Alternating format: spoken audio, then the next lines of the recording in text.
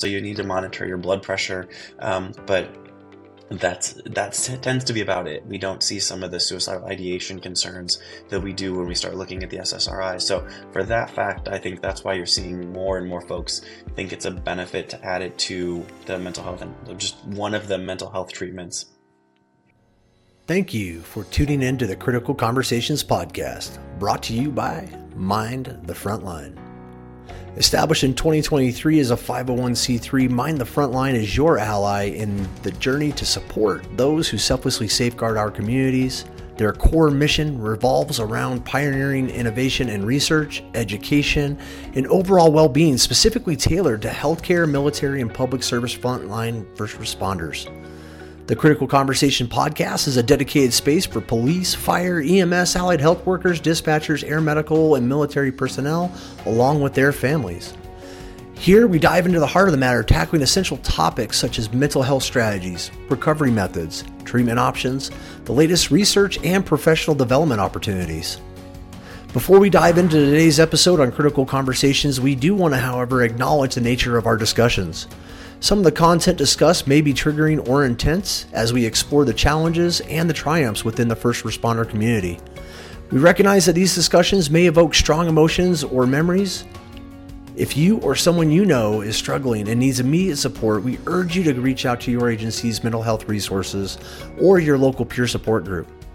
In time of mental health crisis, you can always contact the National Suicide Prevention Lifeline by phone or via text at 988. Please remember you are never alone and help is always available. At Mind the Frontline, we are more than just a podcast. We are a community committed to fostering resilience within the entire first responder family. So whether you're on the front lines or supporting those who are, we invite you to subscribe, engage, and be a part of this vital mission. To learn more, please visit us at www.mindthefrontline.org. Now let's dive into today's critical conversation. Hey there, heroes and advocates. Chris Matana here, your host and fellow frontline warrior, welcoming you back to another powerful episode of Critical Conversations by Mind the Frontline.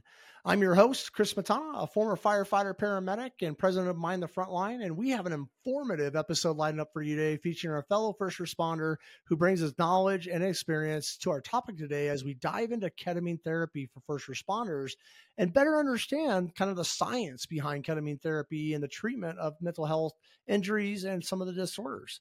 Our guest today is actually Michael Caduce, one of my good friends and my buddy. Love him. I've known him for about 6 years ago. We met together at EMS World way back in the day. And, you know, we've always stayed in contact. And he's kind of like my go-to guy when it comes to really diving into some of the pharmacology and the research behind things. Because, you know, as you get to know Mike, or if you already know Michael, you know, he really is a big advocate when it comes to research. And Michael brings a lot of good experience as well. You know, he began his EMS career in Iowa, where he received his EMT certificate from Mercy College of Health and Sciences in 2006.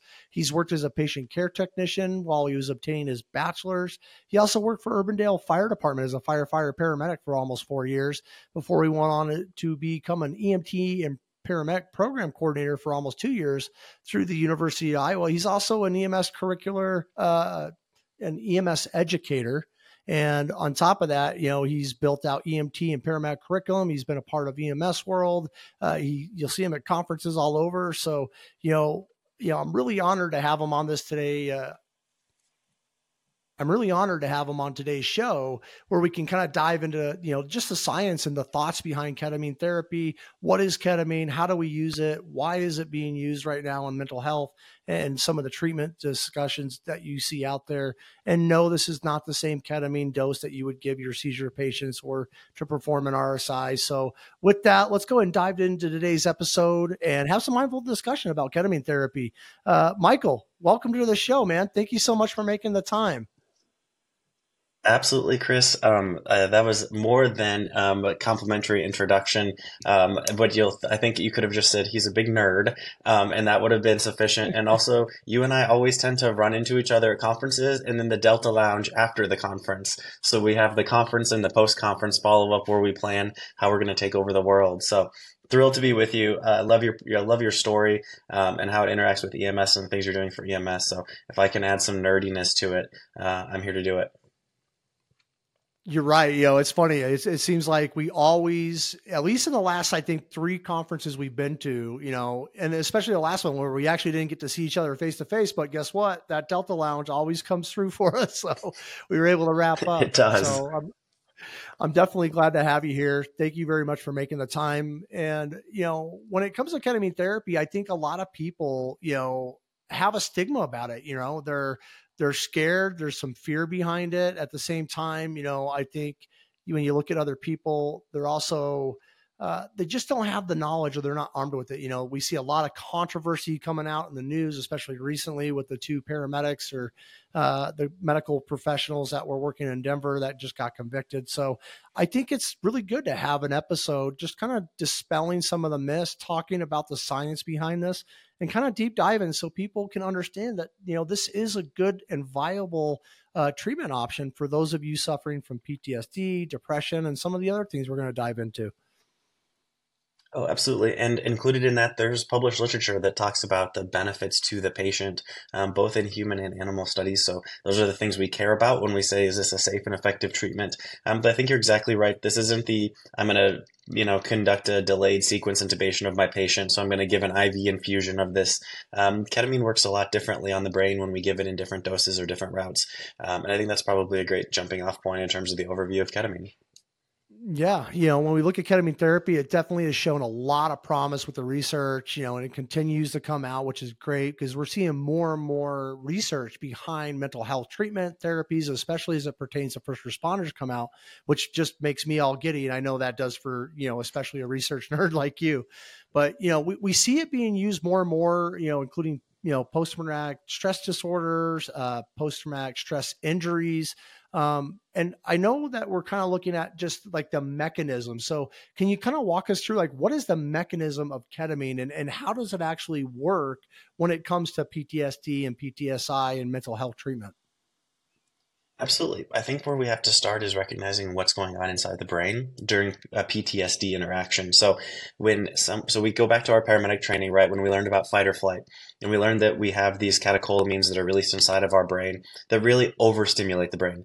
Now, if I'm being chased by a bear, I want to be in fight or flight. I want to get all those corticosteroids flowing in the right direction, getting the blood where it needs to be, and getting me either fighting or flying. And that's good. The problem with that is that's not always good. And in fact, we teach our paramedic students they have to overcome this fight or flight. We've all been in the ambulance when the call updates to a cardiac arrest and all of a sudden the gas pedal gets floored. And we're like, whoa, whoa, whoa. We have to overcome that fight or flight response. Well, the fight or flight response that's occurring inside the brain when someone's suffering from post-traumatic stress disorder is exactly that. They're in essence reliving the experience, which is triggering the exact same fight or flight response in the brain. One of those, there's actually a couple neurotransmitters that we care about. One of them is serotonin, which actually has a little bit to do with depression, and we'll get into that when we talk about some of the other serotonin uptake inhibitors that we can administer for depression and PTSD. But for ketamine specifically, it has more to do with the glutamate. So this is a neurotransmitter that's released in the body. And the goal with ketamine is it's supposed to help regulate the glutamine response. And the research would say that seems to match. Now, I think it's easy to think like, okay, we're going to sort of control the levels of glutamate inside the body. And that's in essence what ketamine is going to do for us. You could think of this similar to your patient that you're sedating or you're putting into a subconscious or dissociative state.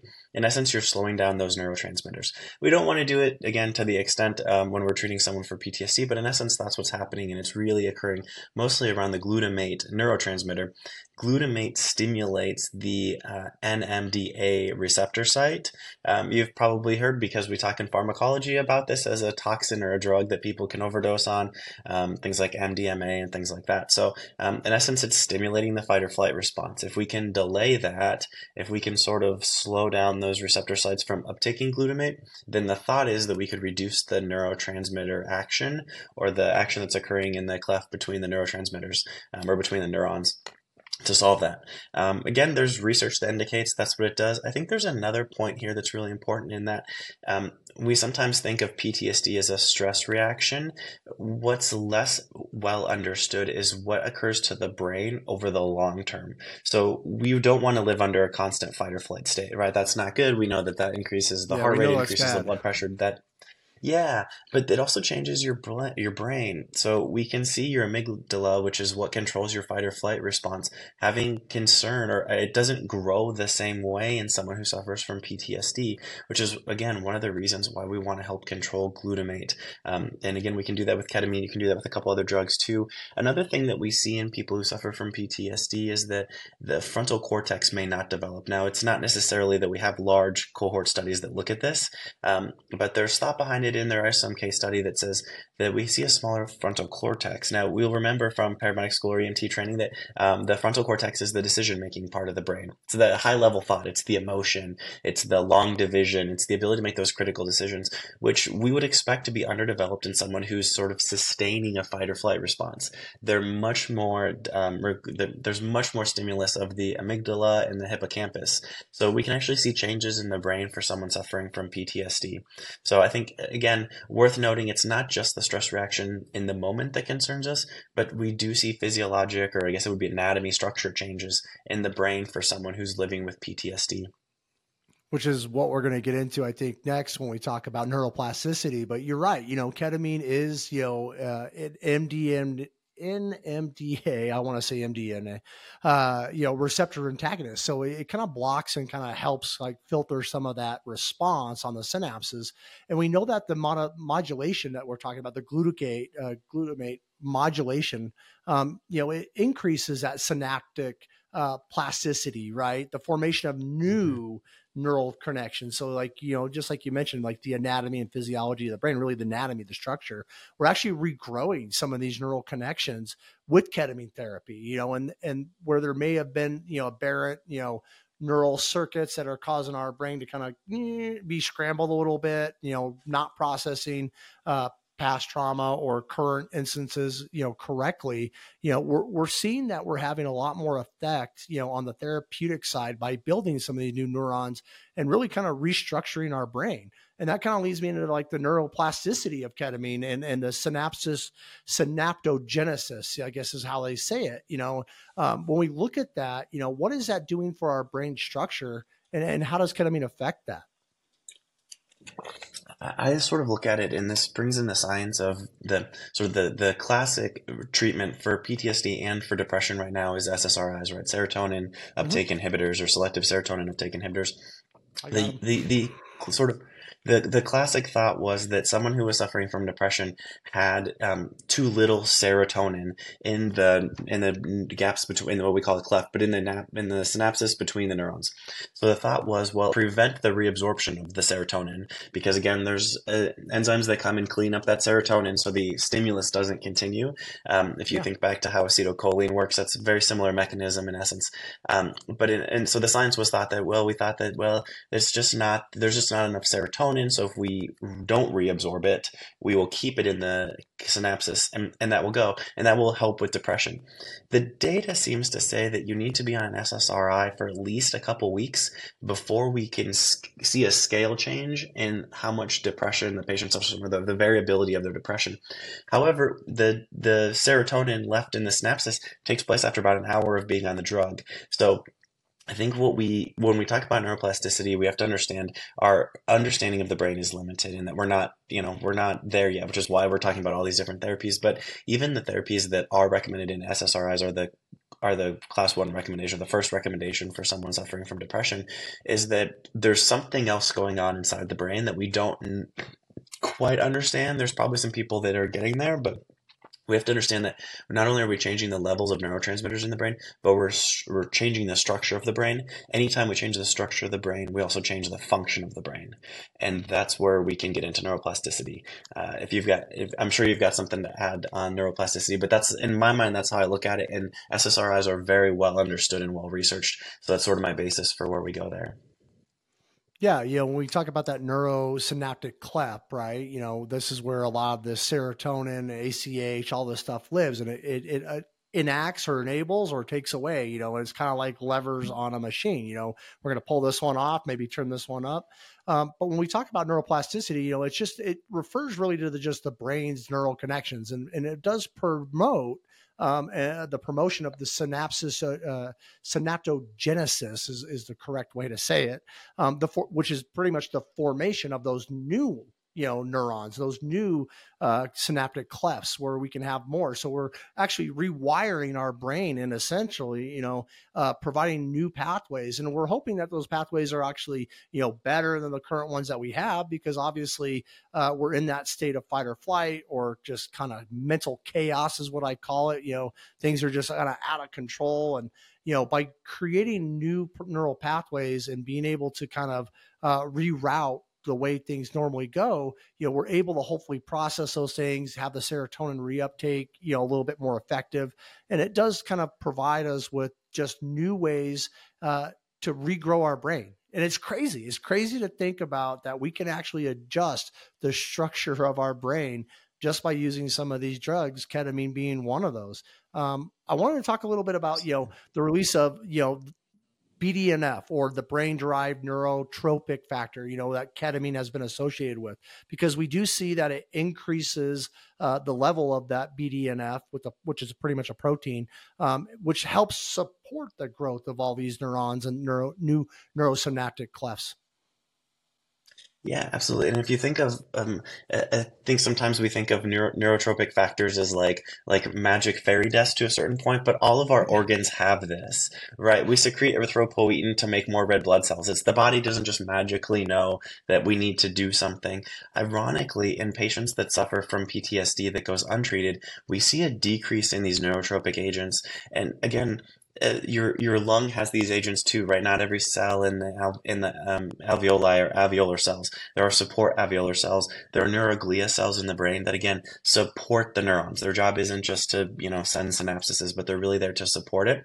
And so as we see an increase in those things, now it's probably worth noting that there's other drugs that see an increase in these neurotropic agents as well. But ketamine has sort of demonstrated that. We've seen that for sure in animal models and too. If you're ever really bored on ketamine, you can look at some of the animal models, the mice studies that went in to really looking at whether or not ketamine reduced a stress reaction. It's interesting to look at how we stress mice and then see what their response is to it. But there are well-validated tools to do that. And so we see that in mice, we see that in people. So to me, those things tell me that we have another pathway here. This may not be the only pathway, and I think we know that in the mind. The other thing I was going to add in too, I think it's interesting. We see this in patients. So I think sometimes we're like, regrowing neurons. We've sort of grown up thinking that that's not the brain doesn't regrow. It does, in fact. It sort of supports itself. But we see this in patients that suffer from post-traumatic or from traumatic brain injuries. They too sometimes have to regenerate neural pathways. We see this in concussions as well. Concussion is really a stretching of the neurons, and there's a ton of great literature out there on how we can measure football players using the geospatial sensors in their mouth guard to actually model what the brain looks like during a concussion. But in essence, we're stretching the neurons. We're probably not breaking all of those connections. You can in a severe concussion, but we have to give time. And this is why after concussion, you're supposed to have like rest, like a substantial rest, not like I'm going to go to school and then just take a nap. It's like you shouldn't Take a do week much off, go as to we the let those. beach, put your toes in the sand. Yeah, stay in bed even. That's what allows those neurons to sort of not necessarily regrow, but heal would be a better way to think of it. We're seeing the same thing, just as your skin and your epidermis can scar, and it's a change in cell type. It goes from, a simple cuboidal cell to something else, a squamous cell or something. Takes me back to cell bio, but that's what a scar is in essence. You can have these things in other tissue.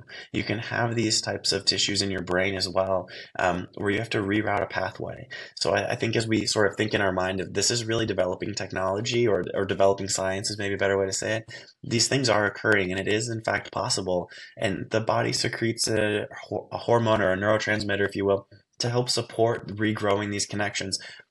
It's not unusual for this to happen. This happens as we develop too, right? As our brain is developing, growing in mass, it's also building new connections. And I think that's incredibly important to recognize as healthcare providers that the brain doesn't stop growing. In fact, it continues to support itself and continues to make more connections. And I think that's important, right? Because, we can actually fix what's wrong with us. I think a lot of people, especially, me, when I got into my dark periods, and I know a lot of people who may be depressed or suffering from PTSD and are listening to this, if you feel like I'm never going to get better, there's no, treatment for me, There really is. And you can actually take control, through using ketamine therapy or SSRIs or the myriad of treatment options that we're finding that are available out there that are becoming more and more mainstream, maybe not off label so much anymore. But we do look at like ketamine and its effect with the BDNF, because it does allow us to repair and cause the growth of those new neurons, but it also causes a reduction in what we call the DMN, the default mode network, which is kind of when you think about your mind wandering and just, your thinking kind of process, overactivity of DMN has absolutely been kind of linked directly to conditions like PTSD, TBIs, PTSI. And so we do see that by being on ketamine therapy, it actually kind of reduces a little bit of that overstimulus, right? So we're able to think a little bit clearer. We're able to kind of calm down some of that mind wandering or that over hyperstimulated kind of thought process that we have, which has been great, because it does help reduce, when you think about it, like when we talk about the DMN, it reduces those intrusive thoughts. So when people are like, hey, I'm getting these intrusive thoughts or triggers, is, those nightmares, those flashbacks, things like that, ketamine therapy actually reduces that, because it kind of, it suppresses that overactivity of the DMN. I think that's important. And I think one of the other things to add to that is when we're dosing it for someone with PTSD, we're giving, we're not dosing it in a structure that's going to like cause that subconscious, like, deprivation. I think this is one of the, we can give it in a sort of, there was a word I was reading online and I can't remember what it is now, but there's a way we can dose it so you still like, maintain most of your general function. You can drive, you can eat, you can do all of those things, which is, I think, different than what we oftentimes think in EMS when we think ketamine. There was one study liked that compared midazolam and ketamine use for treating PTSD, and it's a lot harder to dose the midazolam and still have someone be able to carry out their Be daily living functional. tasks and things like that. Yeah, exactly. So by being able to dose the ketamine and microdosing is not the right word, but in essence we're giving sort of and subtherapeutic is not the right word either, because in essence you're getting a therapeutic impact. It's just not the therapeutic impact we sometimes think in EMS. So I think once we get to this level of sublingual treatment or inhalation treatment, we see a lot different response of the body than being able to just go on. And I think that's one of the other benefits to ketamine here over things like TCAs. There is a safety profile for tricyclic acids. We know as from paramedic school that if you can overdose on it, it's really a dangerous drug to overdose on. But there are other side effects. It's why we've moved away from a lot of TCA use to SSRIs. But there's also MAOIs that are out there, and I think as you talk about different treatments help different people, this is one more tool in our toolbox to bring it back to EMS to say, hey, there's not a lot of literature to say it's this one thing, right? It's not like, okay, you have strep throat, you get this antibiotic, right? Yeah. It's really Yeah. It doesn't work looking that at way. what. Exactly. And I think that's part of the stigmatism too that we have to get over. That's like, I'm going to take this and tomorrow I'm going to feel better. And the overwhelming evidence says, again, it takes weeks before we start to see a therapeutic level or a clinical impact, which means we're actually seeing a patient's change in behavior. So I thought it was interesting. We're not there yet, but there's some research that looks at prophylactic treatment of ketamine for people in stressful situations. I think it doesn't shock anyone listening to the podcast that PTSD has a much higher impact in first responders and the military. I think one of the other things we don't recognize, but we will recognize into the future is there are some risk factors, just like there are risk factors for heart attacks and strokes. There are risk factors for people that suffer from mental illness as well.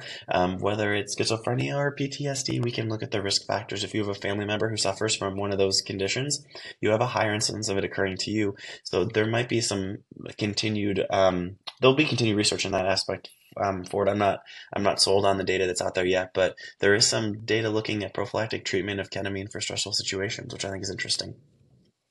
Yeah. And to kind of, add to that a little bit, Michael, when we talk about, cause you mentioned like the midazolam versus ketamine, I didn't have midazolam, but they did put me on, I'm drawing a blank now. Starts with a D, not Demerol.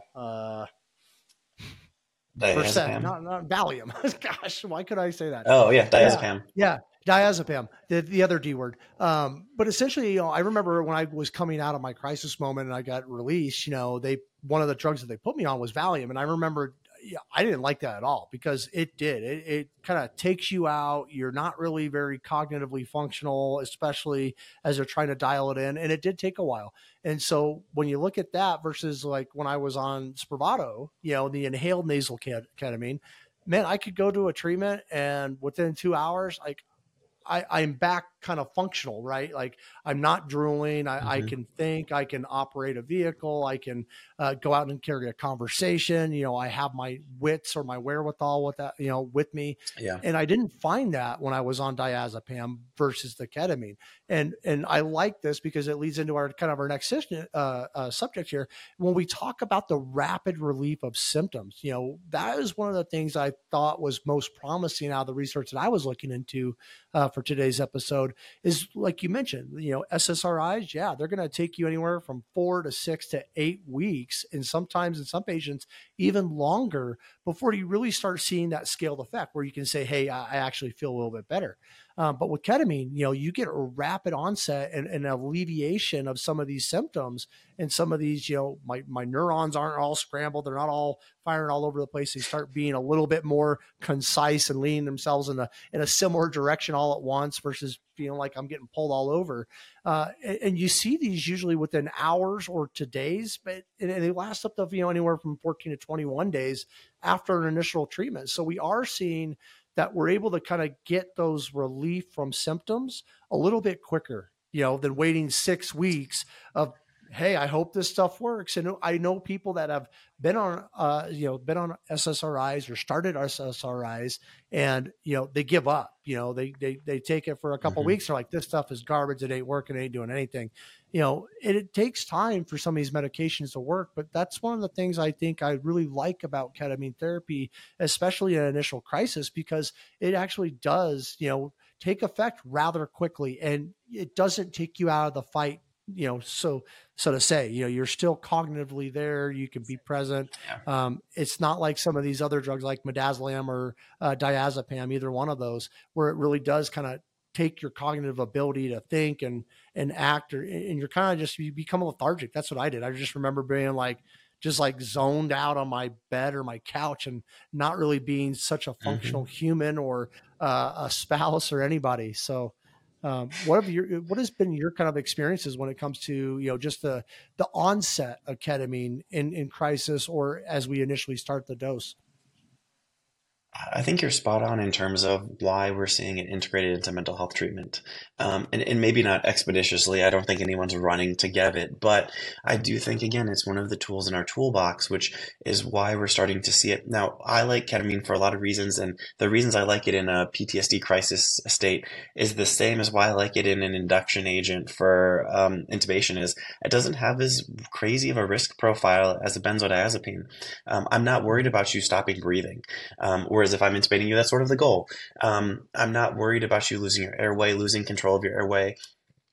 One of the reasons I love ketamine for intubation is because I can give to a hypotensive patient. Now, the risk with a benzodiazepine is that it can make you hypotensive, especially if I'm giving it to someone who's already hypotensive. Now, hopefully that's not where you're at in a PTSD state, but it does have some of those risk factors that come along with it. I would add SSRI drugs when given to do carry a black box warning that it can increase the risk of suicide ideation, especially in adult men young under the age of 25. We've got some evidence that suggests that that's a problem. Like it occurs. It's definitely a problem. So I think that's one of the things. Now Oh, it definitely occurs. I there's can tell you that conflicting firsthand. yeah, and so I think that's one of the things we have to recognize is no drug is perfect. So if I can find a drug that has less side effects than what I currently have, then it's worth adding it to the integration of mental health treatment. Now, I ketamine for just a continued treatment. I like it for a few other reasons. Many of our folks in EMS have to maintain a driver's license, which means that they need to be they can't be under the influence of a substance while they're operating a motor vehicle. There's conflicting evidence on whether ketamine is an addictive substance. It's a scheduled drug, so that means there's a possibility that it's addictive. We know that benzodiazepines carry a similar risk. It's why they're also scheduled. So I think as we look at a drug that has less of a side effect to it, ketamine seems to be one of those drugs, and I'm at all the competitions where people talk about there are actual side effects to ketamine, and there are, but again, we're not giving it in those high of dosages. There's a couple of studies that look at what ketamine in sort of this inhaled fashion or this sublingual fashion does to blood pressure, and there is some risk for it, so you need to monitor your blood pressure. But that tends to be about it. We don't see some of the suicidal ideation concerns that we do when we start looking at the SSRI. So for that fact, I think that's why you're seeing more and more folks think it's a benefit to add it to the mental health and just one of the mental health treatments.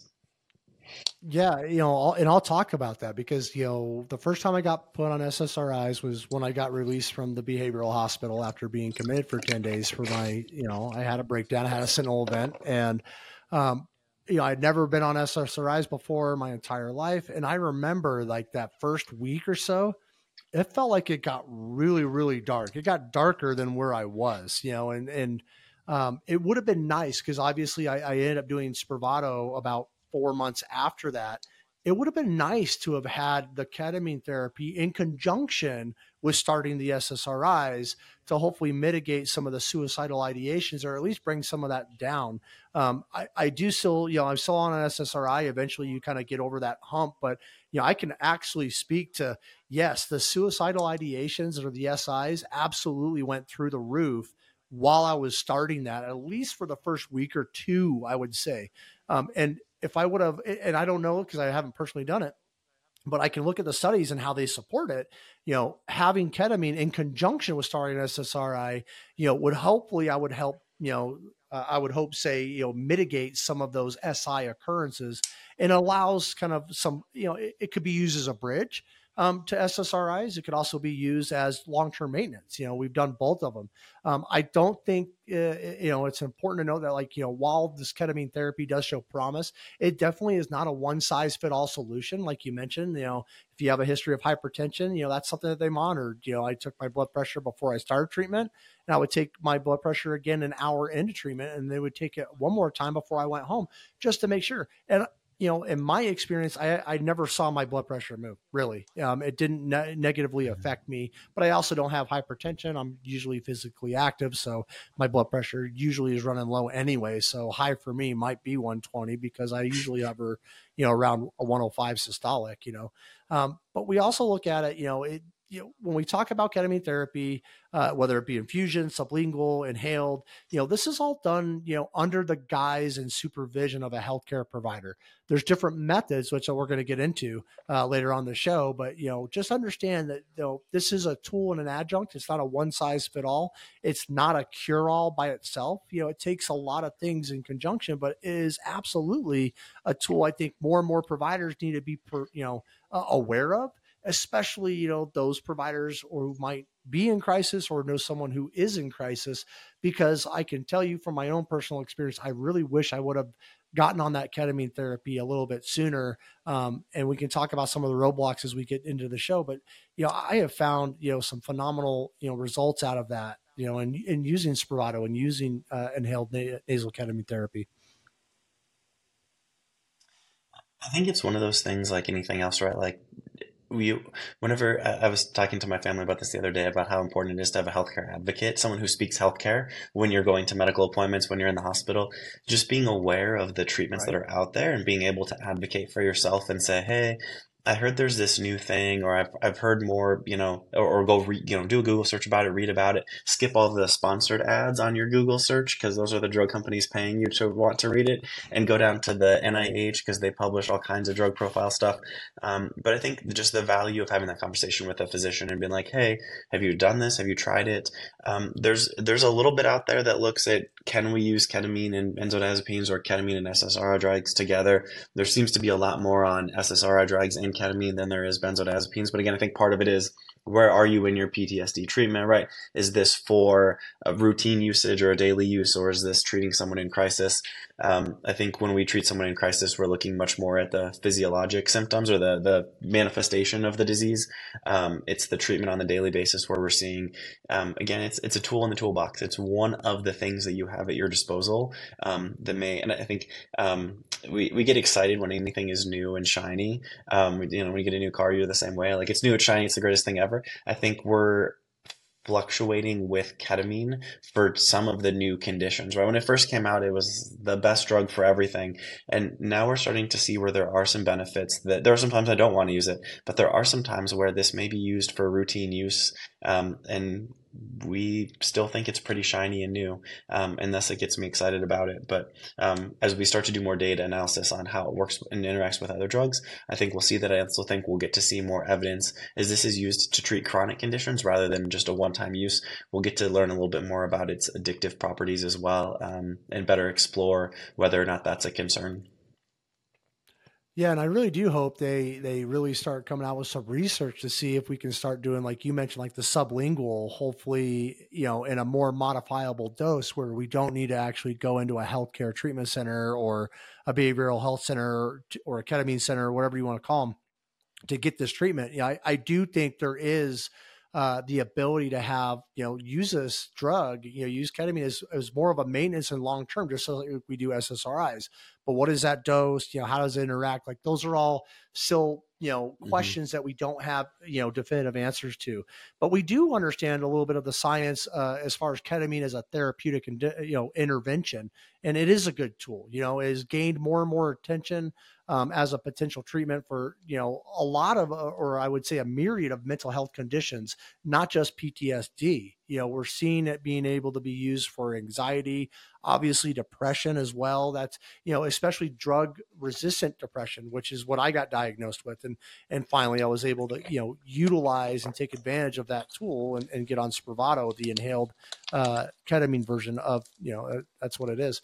But we always see new changes and where it's going. I think when we talk about the effectiveness of ketamine therapy, once again, it's just that rapid onset of action, which is great to have, especially if you're in mental crisis mode, right? I've been in crisis. Sometimes Hmm. I don't get there near as bad anymore, but I can only imagine someone who's there. I know what that feels like to be in that pit of just despair and not feeling like you want to be around. Those suicidal ideations, those voices are very loud, the thoughts are very intrusive. And to have a tool in my toolbox that I'm aware of anyways, and I can bring up, with my therapist, with my mental health provider, my healthcare provider, and just say, hey, is this an option? Because there is really good supporting science behind it and showing that we do get a rapid onset of ketamine. It does provide relief for depression and anxiety, the fear behind that, the intrusive thoughts, and suicidal ideations. I think one of the other, and maybe this leads us into a bit of some of the stigmas of ketamine use, but sometimes we worry when a drug gets a new route of administration, and inhaled routes are one that I think we don't do a lot with in EMS, though ironically they use things like Penthrox in Australia for pain relief, and it's just an inhaled medication. It works quite well. Um, but we worry that like, oh, an inhaled medication, is it going to be as effective? Is it going to work? Ironically, that's what we use for anesthesia all the time. They can administer gas, you breathe it in, it crosses your alveolar capillary membranes, it gets into the bloodstream. The nice part is the half-life on those are usually a lot quicker than something if we're going, intravenously or even orally, then it takes the half life on those drugs is going to be longer. But I think that's one of the other things to think about. And as we talk, in essence, it's a bit of aromatherapy, right? You're inhaling something and it's causing effects. But we can even do this with alcohol preps. There's a couple of really good studies that have demonstrated inhaling a couple or, in essence, you take enough big deep breaths of an alcohol prep that it reduces nausea, and it's about as effective as ondansetron, as Zofran. So Yeah, I think sometimes we think I've like, used it. well, I know that is this works. I've is used this it for some of my patients. right? Oh It's yeah, like the what, absolutely. and that's how you're like one of those jujitsu medics, because you're giving Zofran and everybody else Hmm. like Zofran. I'm like, if they feel nauseated, like Zofran works great when you're not feeling sick to your stomach already. It's more like prophylactically, but once you're there and you feel like you're gonna go and upchuck or lose your dinner, man, for me it's Benadryl, Zofran, and here's some alcohol preps under your nose. So there is Absolutely. we know that route works. It's a good route. It's quick. It's easy. It's on. It doesn't go through Hmm. first pass of the liver, so we're not breaking so down. So the bioavailability is a lot shorter with inhaled versus intravenous, and even sublingual has a shorter half life. And it's a lot easier to control, right? If I'm inhaling something and I'm starting to have a negative reaction, I just stop inhaling it, right? It's not like, well, shoot, it's in your GI tract at this point in time, so we can't pull it back. And I've had patients before on nitro that they start to get all lightheaded and dizzy, and we're like, okay, cool, spit it out from under your tongue, right? So we're at least going to Yeah. slow down the dosing structure. So I think that's one of the stigmas that I oftentimes see is when we add a new route, it's like, well, is this going to be as effective? Is it going to work as well? The inhaled route's well researched and well studied, and we as clinicians really have to be sort of on the forefront of that. Where there's a I don't know where it is in the trial phase right now, but TXA is looking at like it may come out as an EpiPen, where it's just an IM injection of and the in essence it might work a little bit better, but at least it's going to work the same as what it does IV. And what a better way to give it in an austere environment than with an like an EpiPen rather than having to start an IV and give it that way. So I think sometimes we have to get over ourselves when we start talking about new medications and new routes of medications. When the research is there to suggest that it's effective, right? We want that research to be there. We want it to get there. We want it to be effective and safe. But sometimes we have to get out of our own way on that front. Yeah, I mean, it would be nice if they eventually come out with like a ketamine pen or something like that for a crisis, or like I said, maybe it's not an over the counter, but it's prescribed, sublingual that I could have on hand. Where, hey, if I start really Yep. having some SIs or something like that, but we do know, and that's kind of where I got not diagnosed. I got diagnosed with treatment resistant depression because I had tried three other medications for depression, and neither one of them really had good effect. And so that was one of the criteria in order for my health insurance to finally sign off on it.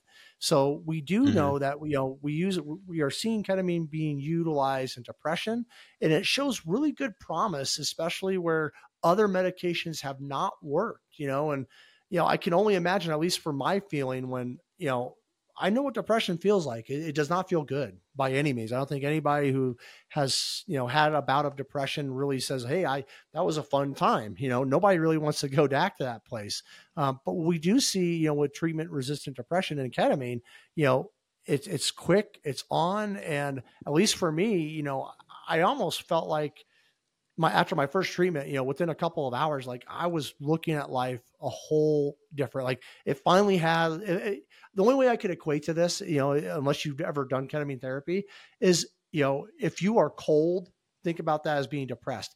When that sun comes up in the morning and it starts hitting your skin, you start feeling that sunlight and warm, and you're like, ah, that's kind of what it felt like. I finally felt like I could look at things a little bit more happier. And it wasn't weeks, it was literally in minutes to an hour, that I was feeling a lot better about myself where I was. And I can tell you, like, the reduction of my suicidal ideations and the suicidal thoughts absolutely started to subside. And as long as I was keeping up with my ketamine therapy and my regimen, they were very, very infrequent, to the point where they almost went away completely. And that's something that no other medication, at least for me, had done to that point. And so I think talking about ketamine therapy and utilizing it as a tool and becoming more available, we could talk a little bit about just kind of some of the hurdles that you might experience as someone who is seeking out, trying to get their provider to write you a ketamine script or provide that kind of ketamine therapy. But when it comes to treatment resistant depression, when it comes to suicidal ideations, fear, anxiety, all of that stuff, there's so much good promise with this drug out there. And it shows that it works quick, it works fast. It doesn't have a lot of the negative drug profile effects that you would find in midazolam or your benzos and things like that. And so, especially your TCAs. But we look at it typically, how is this administered when we talk about ketamine therapy? What are my options, Mike?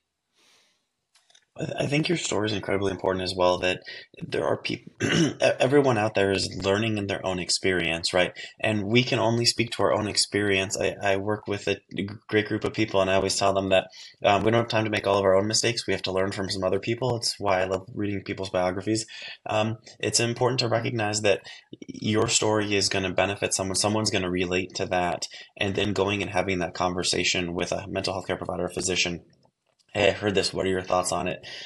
In terms of routes of administration, what I'm reading, what I'm seeing is that we're seeing inhaled ketamine as one of the easier ways to administer this in an outpatient setting in a clinic or something like that. There's also some sublingual ketamine dosages that are out there.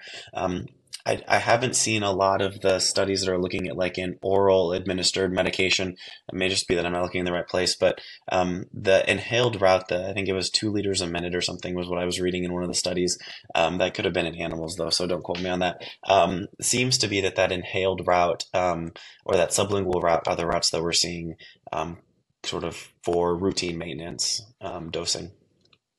Yeah, and I got turned on to ketamine therapy from my one of my former partners who also was struggling, going through his own kind of journey of recovery and, from mental health, injury, and he turned me on to it, and he was doing the IV, and I was like, ah, man, I don't want to go in and just get stuck every time because I know exactly what that does over time to my veins, and so. That's where I was initially hesitant. But when I learned about Spravato, which is the inhaled nasal ketamine, it's extremely easy, folks. It's not hard. Typically, you like Michael said, you're an outpatient setting. Usually, this is at some sort of mental health kind of care provider. For me, it was a nurse practitioner that specialized in first responder trauma that I found, and I came in. They kind of go over it. You get the pamphlet and stuff like that, and they send you home with a little trainer. And it reminds me of like Flonase or anything like that you would use. Really, it's just Hmm. like Afrin, like you just squirt it up your nose. And so you practice with this little trainer that, click, and you're supposed to, at the same time. And really, when it came time to my first session, it was very easy because they actually give you 3 doses. So my dose was 81 milligrams times 3, and they would do it every 5 minutes. So they would come in every 5 minutes. They would take it out of the package. It's administered by a nurse or a paramedic, and you basically hold it and you just, you know, inhale in and squirt it and let it go, and full send. It was very, very easy. There was no fear, like I'm not getting poked, and that, like, just the IV portion was a mental kind of barrier for me to seek out ketamine therapy, Hmm. because I was like, I like ketamine, I heard good things, but I don't want to get stuck every time I go in. Versus sublingual, I actually heard a lot about. I know it's becoming more of a research and they're looking more and more into it, so that's probably why you weren't able to find the research behind it. But really, it's 3 times 81 milligrams, at least for me. One nostril, go the other, or sometimes I get all plugged up, so you're just staying on one side. But I didn't find it very hard or challenging. It was just, you take it, you kind of get up there, and then you kind of get up there, and you don't get into that dissociative state. Like, you're not going to get into this where you're just tripping, or that's not what it does for you, folks. You do start feeling a little bit of a euphoria, and for me, anyways, I was able to kind of I journaled during my sessions. I would listen or watch a YouTube episode on Motiversity, or just something to kind of help bring that kind of healing space in. That was really good. I love the biurinal kind of tones I was doing to, which is replicating almost EMDR at the same time. And you also have Hmm. ketamine guided therapy, which is becoming more of a thing. And I love that because I saw a lot of the benefits with my ketamine therapy. If I did the inhaled stuff, it takes about 2 hours. You got to go in the office for 2 hours so they can observe you. So you're there for 2 hours, and then you get released. And typically they'll ask that you have someone there to drive you home, because once again, we don't have the studies there to show that, hey, are you fully capable of driving a vehicle within how long? It's just not present yet. So they err on the side of caution. But I can tell you at 2 hours, for the most part, I was pretty functional and cognitive at that point. But what I found a lot of benefit is when I would go do my inhaled therapy sessions with ketamine, and then immediately go over to my therapist and see her half an hour later or within the same day. Having those two conjunctive therapies together was just, I can't stress, just at least for me in my recovery, really did bring a lot of good things and allowed me. I got further ahead, I think, in 1 month than I had in years, just by doing some of these tools and using them. We know that people, when we talk about potential side effects, we look at blood pressure. But for the most part, it does increase your heart rate. You might get some transient blood pressure elevation, but it really doesn't have that bad of a negative side effect or a drug profile. It's relatively safe, as safe of a drug could probably be. So, what are some of the long-term effects? Were you able to find anything as far as, those who might be on ketamine for say a year or two, or keep going and utilize it as part of their maintenance therapy? I have a question for you, too. Yeah, How go ahead. often did you have to go back for it? How often did you go in for your treatments? So initially, I believe it was twice a week for, I think it was like 4 to 6 weeks. So you're going quite frequently, and then after you kind of get through this ramp up period where I was able to get through the crisis and really kind of you know, get centered again. After that, it was weekly, and then it turned into biweekly. Because obviously the studies show we start losing the benefits of the therapeutic ketamine at about 14 days. Some a little bit later, some a little bit earlier.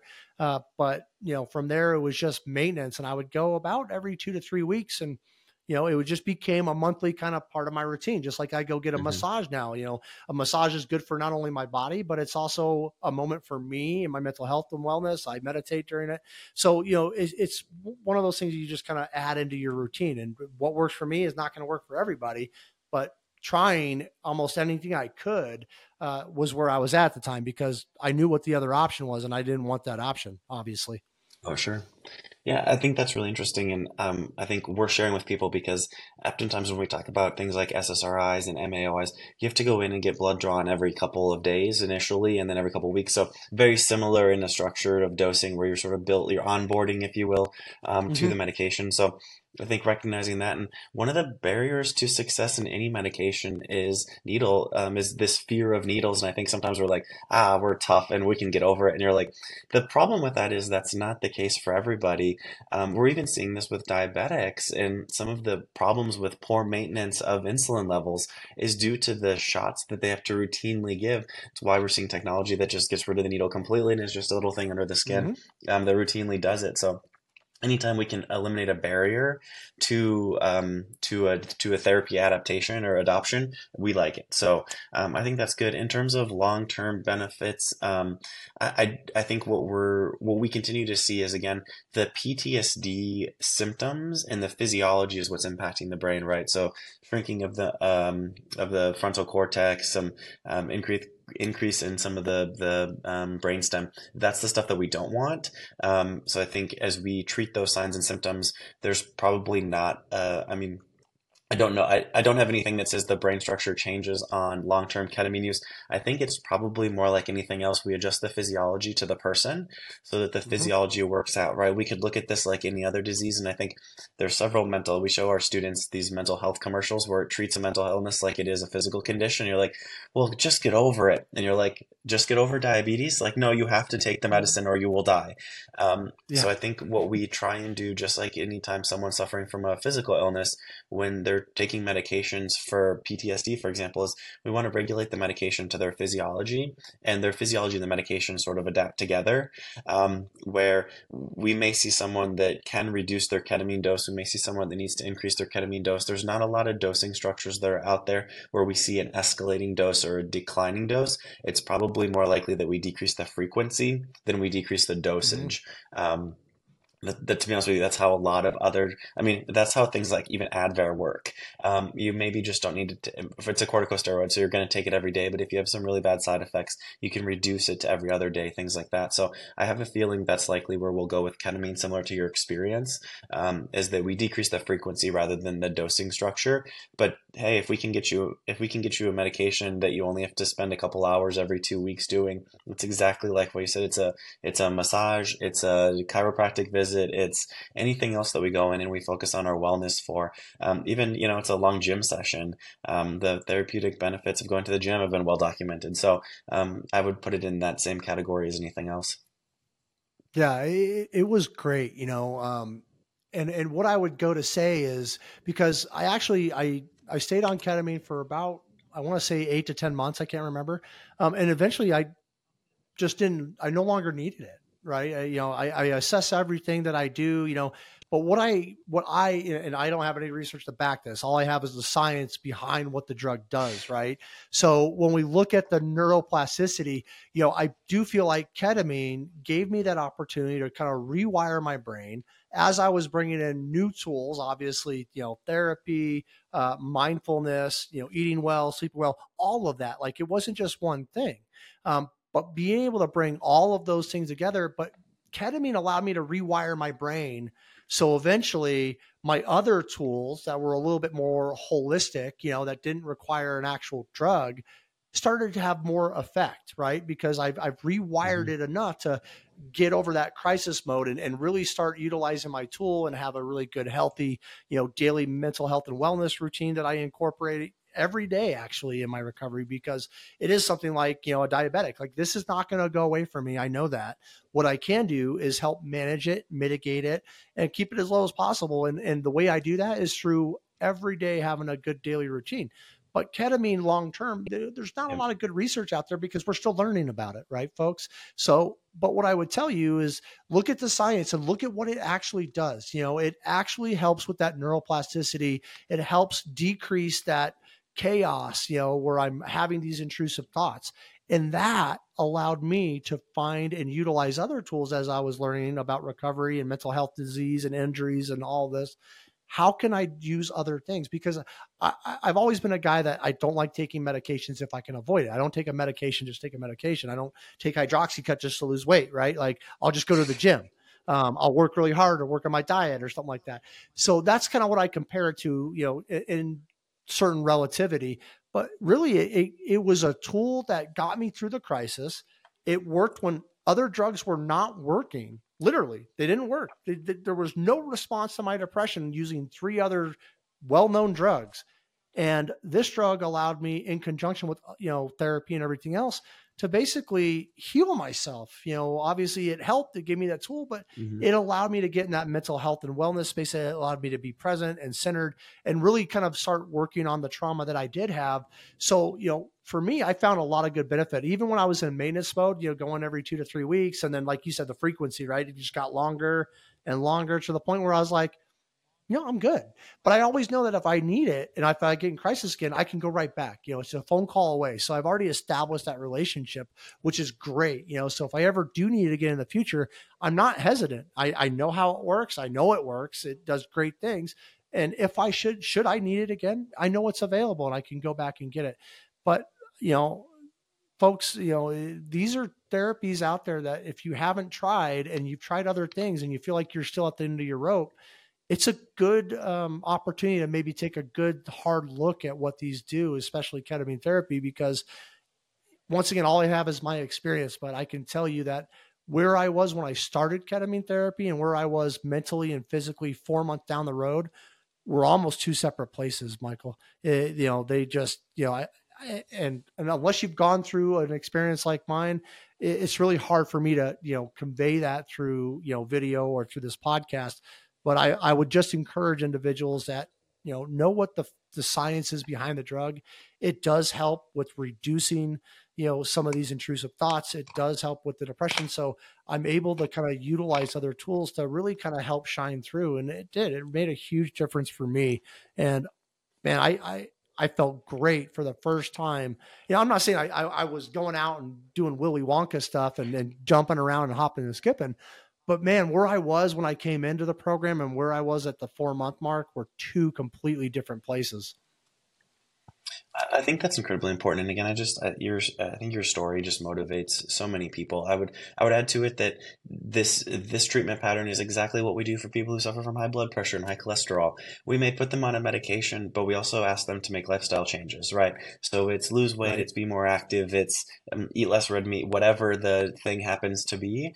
We ask people to both take a medication and a lifestyle factor because that continues to be well supported in all of the literature that says there's a cause to this and there's a multi-pronged solution. I think even in EMS, sometimes We don't have the sympathy or the empathy sometimes we should for patients who there is a solution to their problem and they just need a little bit of help getting to that solution, or there's some concern that they're not making the good, healthy choices that would support them. We see this in all, anytime I can relate or try and, merge behavioral health emergencies to physical medical emergencies. I try and always say, like, lifestyle factors of medication are combined for physical illnesses and injuries all the time. We do the same thing for mental health treatment. So recognizing that all the things that you said, having a routine, recognizing positive thoughts. I thought it was interesting. You were sharing a little bit about how you went through your ketamine treatment and then you went and saw your psychiatrist. We do this when we give ketamine and EMS, though. Like if I'm giving a kid a sedation dose of ketamine, because we're going to reset their arm in the emergency department or something, we tell them like, "What's your favorite sport?" The last kid I had was a soccer player from like middle school, so I was like, "Okay, it's your favorite soccer game. You just won the big game, right? Everyone's cheering. You're up on people's shoulders." We try and put them in a positive state because we see less of that reemergence effect that has been well documented in ketamine use. It's not widespread, but it does happen. So we try and put them in a really good place. And so in essence, we're doing the exact same thing, just with a little bit different structure, trying to get you into the best mindset possible so the drug has the best opportunity to take effect. Yeah, and that's the tool. It's a really positive tool that people need to take advantage of if it fits for them. And like you mentioned, it's lifestyle changes. I had to Mhm. change my lifestyle. I had to really start, I was grinding really hard, working all the time. And so there's a lot of other changes that happen with that. But I also, when we talk about the treatment options with ketamine, I do want to tell people, and what I talk about on the show is kind of the landmines that you might step on as you're looking at this, because I stepped on some of these. And then that's why I like to share my story, because not all ketamine clinics are the same.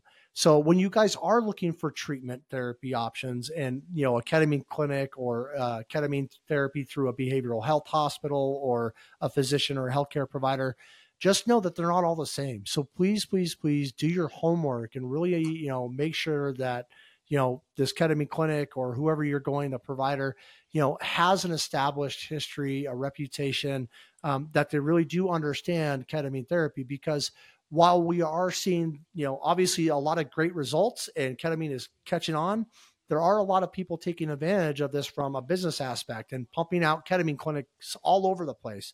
And they're not all the same. My very first ketamine clinic that I went into, before I actually armed myself with good knowledge and education, and you think I would have done this as a high level, critical care provider beforehand, but I just didn't. You look at something, my health insurance works for it, great, I'm going to go in. And that place, when I sat down for the first time, you could tell that they had just started up and they really didn't have a full understanding of how to deliver the ketamine. Like I went into the little, office that, I was going to have the treatment in, and I looked around and it was very bare. Like I could tell they didn't have it all together. Now, whether they do now or not, that's another story. But I want to let people know that when you're looking to do this therapy, please do your homework on the provider or the clinic or wherever you're going to go to utilize this, because they are not all the same. And some things you want to make sure that you want to look at is, do they have an established history, with treating first responders with PTSD, PTSI, and PTSS while using ketamine? Do they use ketamine guided therapy, or is it just, Spravato, or is it just, intravenous? The other thing is the actual setup of the clinic. When I also knew very well, early on, that this clinic was probably not the one for me, because they didn't really have any resources. When I asked them, like, hey, I've never done ketamine before, as far as ketamine therapy, I've administered to a lot of patients in RSI, trust me, or for pain. I mean, I ended up getting a ketamine profile shirt. I should have worn it for this episode, but I couldn't find it. But essentially, when I went in, they didn't have any resources to help prepare me for the session, right? So, hey, what should I be doing the day of? What should I do before I get here?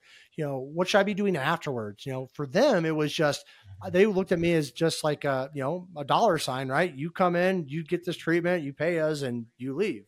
That's all they really cared about. When I find a really good ketamine clinic and provider, They had resources, they had pamphlets. When I said, hey, what do I need to do before I come in here? Hey, make sure you're staying off your screen, turn off social media, try to be present, right? Really try to start being introspectively. And we really encourage, after your treatment, because they didn't provide, ketamine guided therapy with a therapist. They recommended, hey, try to have, and that's who gave me this idea to go into my therapist afterwards. It wasn't the other place. It was this place that actually was a little bit more established, had a better understanding. And they gave me the resource. They also said, hey, when you're done, try to get outside, try to have good conversations, journaling, writing ideas down and things like that when you're in the session. So they actually had a little bit more to provide. Sometimes with ketamine therapy, you're going to get some sort of nasty nasal drip, just like with Afrin and things like that. So, they provided like, blow pops and suckers and things like that kind of help mitigate that. So it really told me that this clinic really understood kind of ketamine therapy and what they were getting into. And I gave them some really good feedback, obviously, as a first responder, because I wanted to help others behind me, and where they could actually, continue to expand upon some of these things that they're doing. But, I just want people to understand you might step on a landmine if you don't do your homework and find yourself in one of these bear clinics where they just hand you the drug, put it up your nose and leave. And you're like, well, what do I do next? Like, do I just sit here or, and so really kind of be aware of some of those pitfalls that you might run into. But, I think when we talk about ketamine and how it has been integrated into more and more mental health treatment plans, ketamine therapy has been explored and integrated into modern day medicine and treatment for a lot of individuals, especially with PTSD and PTSI. It does have some off label uses and stuff like that, but, I do think there's a lot of benefit to what we're doing and just integrating it in as an integrated mental health plan, right? It's not just one thing. I really would love to see, the data as it starts coming out. Maybe you got some of that, Michael, with, the combination of, SSRIs and ketamine therapy at the same time. If there's any studies that, show a synergistic effect or a negative effect. But, I do think if we can integrate, ketamine therapy, especially in the crisis stage, I really didn't like the fact that I had to basically prove to my health insurance that I failed these other 3 medications and now I need ketamine, when we have studies that show specifically that, if I'm in crisis, that ketamine is a really good go-to option compared to these other 3 drugs they try to put me on at first. Yeah, I think a couple really good take-home points there is find a trusted healthcare provider. You may not like the first one, right? Like I think we've all had a primary care doctor where we're like, yeah, we're just not clicking. We don't have similar lived experiences, which is oftentimes how we build trust in the healthcare system. And so if you try to clinic, a doctor, a physician's office that you don't like, don't be afraid to try another one that meets your expectations. I think if we were having this conversation 5 years ago, we'd struggle to say, are there clinics that specialize in first responders, military members, and things? We've come a long way from that. The Department of Defense has pumped a ton of resources into this. I can't remember what the organization was. I think it's the Americans. Psychology Association, APA. They have a searchable database on their website. You can search by treatment philosophies. You can search by insurance providers, search by zip code. You can do all of those things and filter to find someone who specializes with first responders. And that's a searchable field in their database. Because I was playing around with it the other day and I was like, oh, this is really unique as a treatment option. So find somebody that understands the lived experience that we have as first responders. It's a lot easier to build that rapport, that trust, and then be a lot more confident in your treatment plan. So, yeah, I think the sky's the limit in terms of research and where we go from here. We're starting to see more and more research come out on ketamine. There are some ethical considerations and some stigmatisms that are still out there. I think that will there's stigmatisms on statin drugs, and those have been around for 40 years and are incredibly safe. So I think as we continue to move forward, taking the advice of a trusted healthcare provider and recognizing that there are tools that are out there to help, is the first of many steps. Yeah, and I like how you put that, and that is a great resource. By the way, we have it on the Mind the Frontline resource page because once again, as I step on these landmines, I try to help others not step on the same mine behind me. Hopefully trying to clear some minds as we go. But essentially, ask a partner if like I found out about ketamine was through a former partner.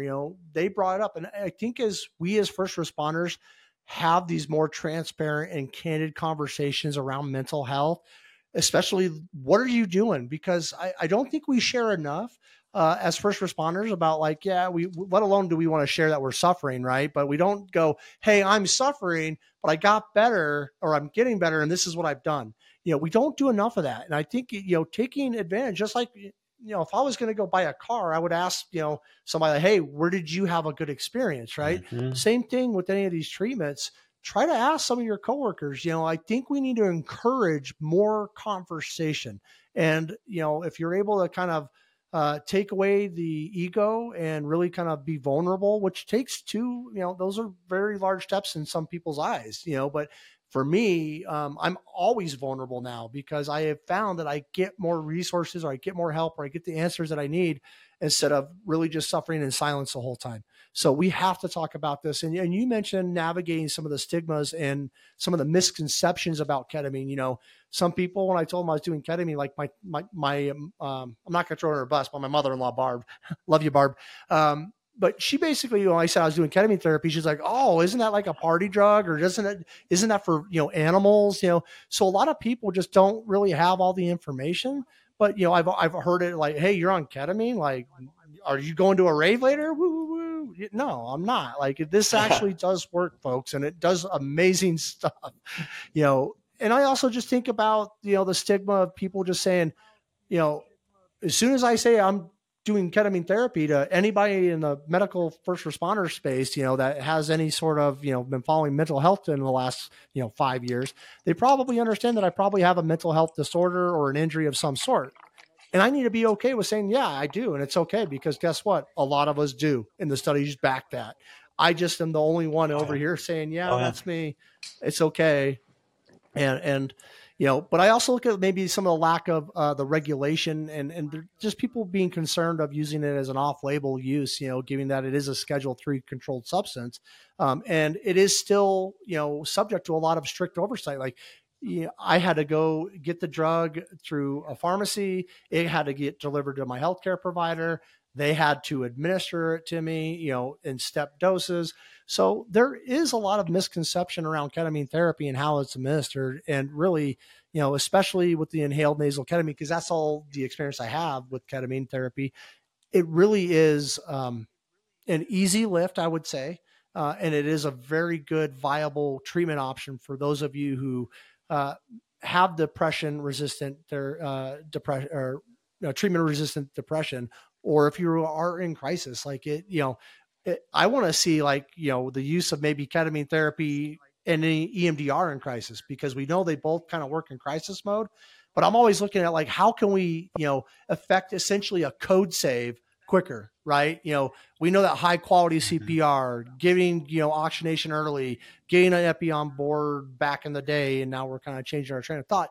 But, same kind of thing. When we have someone that's in crisis and they come to us, whether it be a ER or behavioral hospital, that we're jumping on it and using every tool in our toolbox and resource to basically get them out of that feeling as quick as possible and start getting some positive changes, because nobody, guys, folks, nobody wants to be in that pit of bottom of despair. And if you're in there, you know, I've been there and I feel for you. I hear you. I see you. But I also encourage you to look at some of these other alternatives and seek them out and be proactive with your therapy. You cannot, I'll tell you, there's a lot of people, that think that there's going to be their mental health providers going to be able to say, you have to arm yourself with knowledge, folks, and get out there and advocate for yourself and advocate loudly and be transparent and be vulnerable. What are some other stigmas that you've seen around, just ketamine therapy and stuff like that as it pertains to first responders? I think you know the big ones, and that is that it's got an illicit use, or it's had an illicit use. But I mean, we see that with so many other drugs as well. Marijuana is probably the one that we see right now as states start to legalize it. It's got an illicit use, sort of, but it also has some great medical properties to it. It's also naturally occurring, so that brings up all kinds of other discussion points. But in terms of stigmas, I think the news media right now carries out this concern for the use of anything that could hurt someone. And there's a lot of drugs that we carry in our ambulances that could hurt someone. someone. There's a lot of drugs we use in the hospital that, when used inappropriately, can really hurt someone.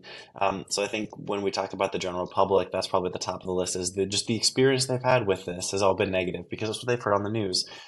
So in essence, you get to, be a patient advocate, or to get to do some education and share that, like, actually there's quite a few benefits to some of these drugs. So I think those are the big ones. Is just that whenever someone hears of ketamine, it's usually a bad thing because it's on the news. Even 5 or 10 years ago, we had tons of break-ins to veterinarians' offices, or we saw a spike in veterinarians' office break-ins Yep. because that's where ketamine was used at. So it was theft related, and again, that was for illicit purposes. No one was taking it because they wanted to treat their PTSD with it. So I think those facets are the things that we have to overcome. But I don't think that's different than anything else. I think sometimes we see the I shouldn't say sometimes we see the same thing with Zoloft, right? And that's, an SSRI. So you tell someone you're on Zoloft, and all of a sudden it comes with the stigma that, it's for mental health and you've got a mental health disorder. And you're like, again, anytime I can bridge mental health and physical health together and say, like, look, the manifestations of a mental health emergency are almost the exact same as a physical health emergency. You can see a heart rate change, you can see a blood pressure change, you can see a respiratory rate change.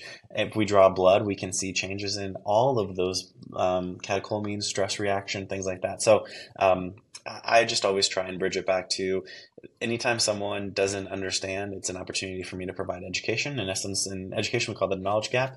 So if someone doesn't understand or feels like the drug's inappropriate for the use, it's my opportunity to educate them. I'm not going to win all the hearts and minds of the general public, but I can probably help find some of them and help change some of their minds.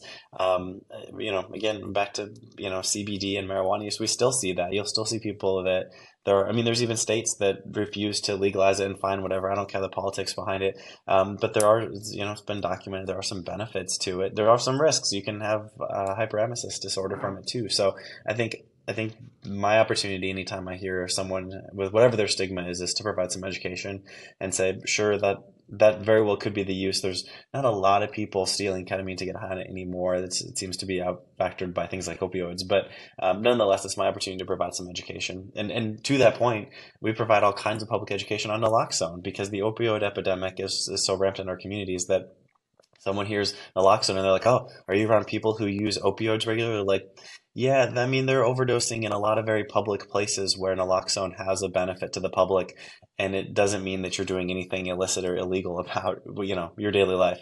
So maybe another example there, but yeah, I think it's just an opportunity for us to continue educating the general public. Which is why both of us love educating, because I love being able to hopefully educate someone, or impart some knowledge into them that where they didn't have, or if they had a misconception, kind of setting that misconception right, and that's part of education with anything. If you're trying anything new, whether it be ketamine, SSRIs, you really should be looking up, what it does, be a patient advocate. And the way that you can do that best is by arming yourself with the knowledge, the education, the research, the stats, and all the things that support it or go against it, But if you don't know what you don't know, you can't advocate for it. And I can definitely see the stigma, more and more, hopefully getting broken down, at least on the mental health side. I can't really say for the initial EMS side, because the news and the media always wants to portray that in such a negative light. But when we look at the future direction of ketamine therapy, guys, as we kind of wrap up today's show, we are seeing that the ketamine therapy and treatment for PTSD and first responders continue to evolve. There's several ethical considerations for the future as this new therapy is emerging. I think it's important to approach any therapeutic intervention with some of a comprehensive understanding, which is education, right? And then just kind of really looking, behind some of the keys, kind of thoughts behind that. When we talk about, looking towards the future, I'm hoping that we start getting a little bit more standardized protocols when it comes to, the crisis and intervention kind of side of it. Hey, if someone comes in, and this is where I really love the research, I'm hoping with Mind the Frontline, we can start doing some of our own IRBs and things like that. But we want to be able to understand, like, if I can get this into a protocol where if someone comes in and they're experiencing a mental health crisis, they're having suicidal ideations, they're bouncing off the wall, they're depressed, the anxiety, the fear, they're triggered. I know what that feels like, folks. And the quicker you can get me out of that, I wouldn't be able to thank you enough. I'd say, here, take all my money, because it's worth my life. And that's really what we're talking about right here. It's life or death. Either you have the option to utilize a tool that will hopefully get you better, or you don't take advantage of it because of stigma or misconceptions, or maybe it isn't a drug that works for you and we need to look at another alternative. But I do hope that we start seeing, established national protocols when we use this.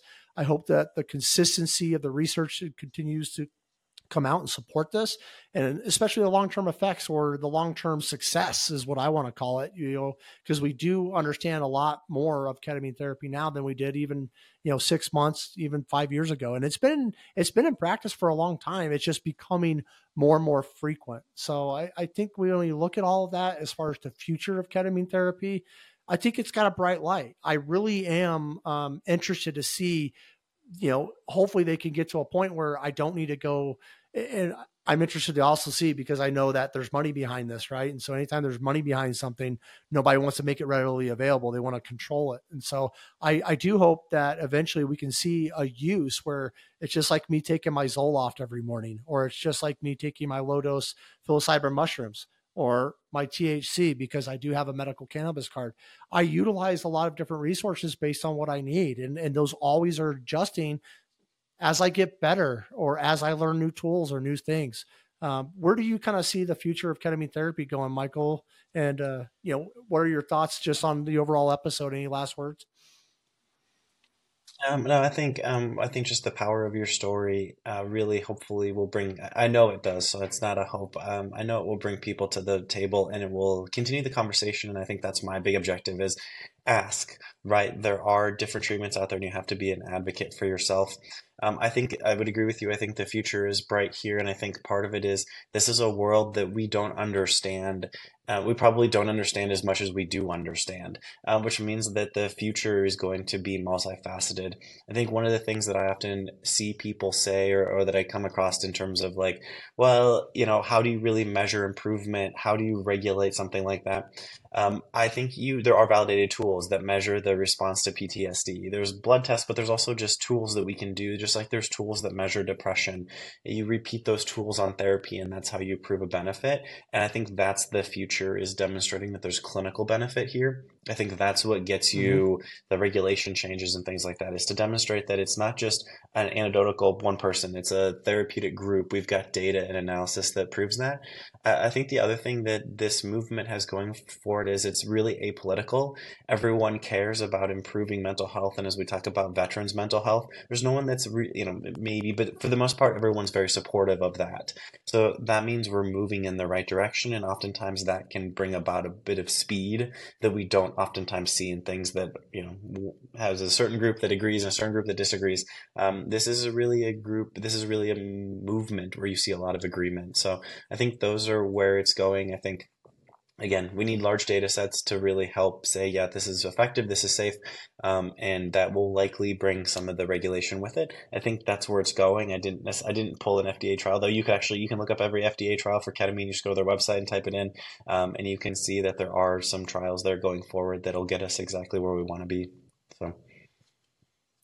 Well, I love it. And I also just love your insights. And I love that you nerd out on this stuff just like I do, and really kind of bring the facts so we can share the facts. Hopefully I was able to bring a little bit of my side of the story, but we combine those with the research, the facts behind ketamine therapy, and really kind of educate and arm our fellow first responders in our community with the information that is important, right? And that's why we do this. We give back to others and help arm them with knowledge, so that way they can be a more educated, not only provider for those that are utilizing it, because it works on both sides. Whether you suffer from PTSD or mental health disorders, just understanding what ketamine therapy is makes you a better provider, because now you're able to understand your partner who might be going through that and have a little bit more knowledge and actually have a conversation, which I can tell you firsthand, having those conversations and connecting with others that understand where I'm at, where I'm going through,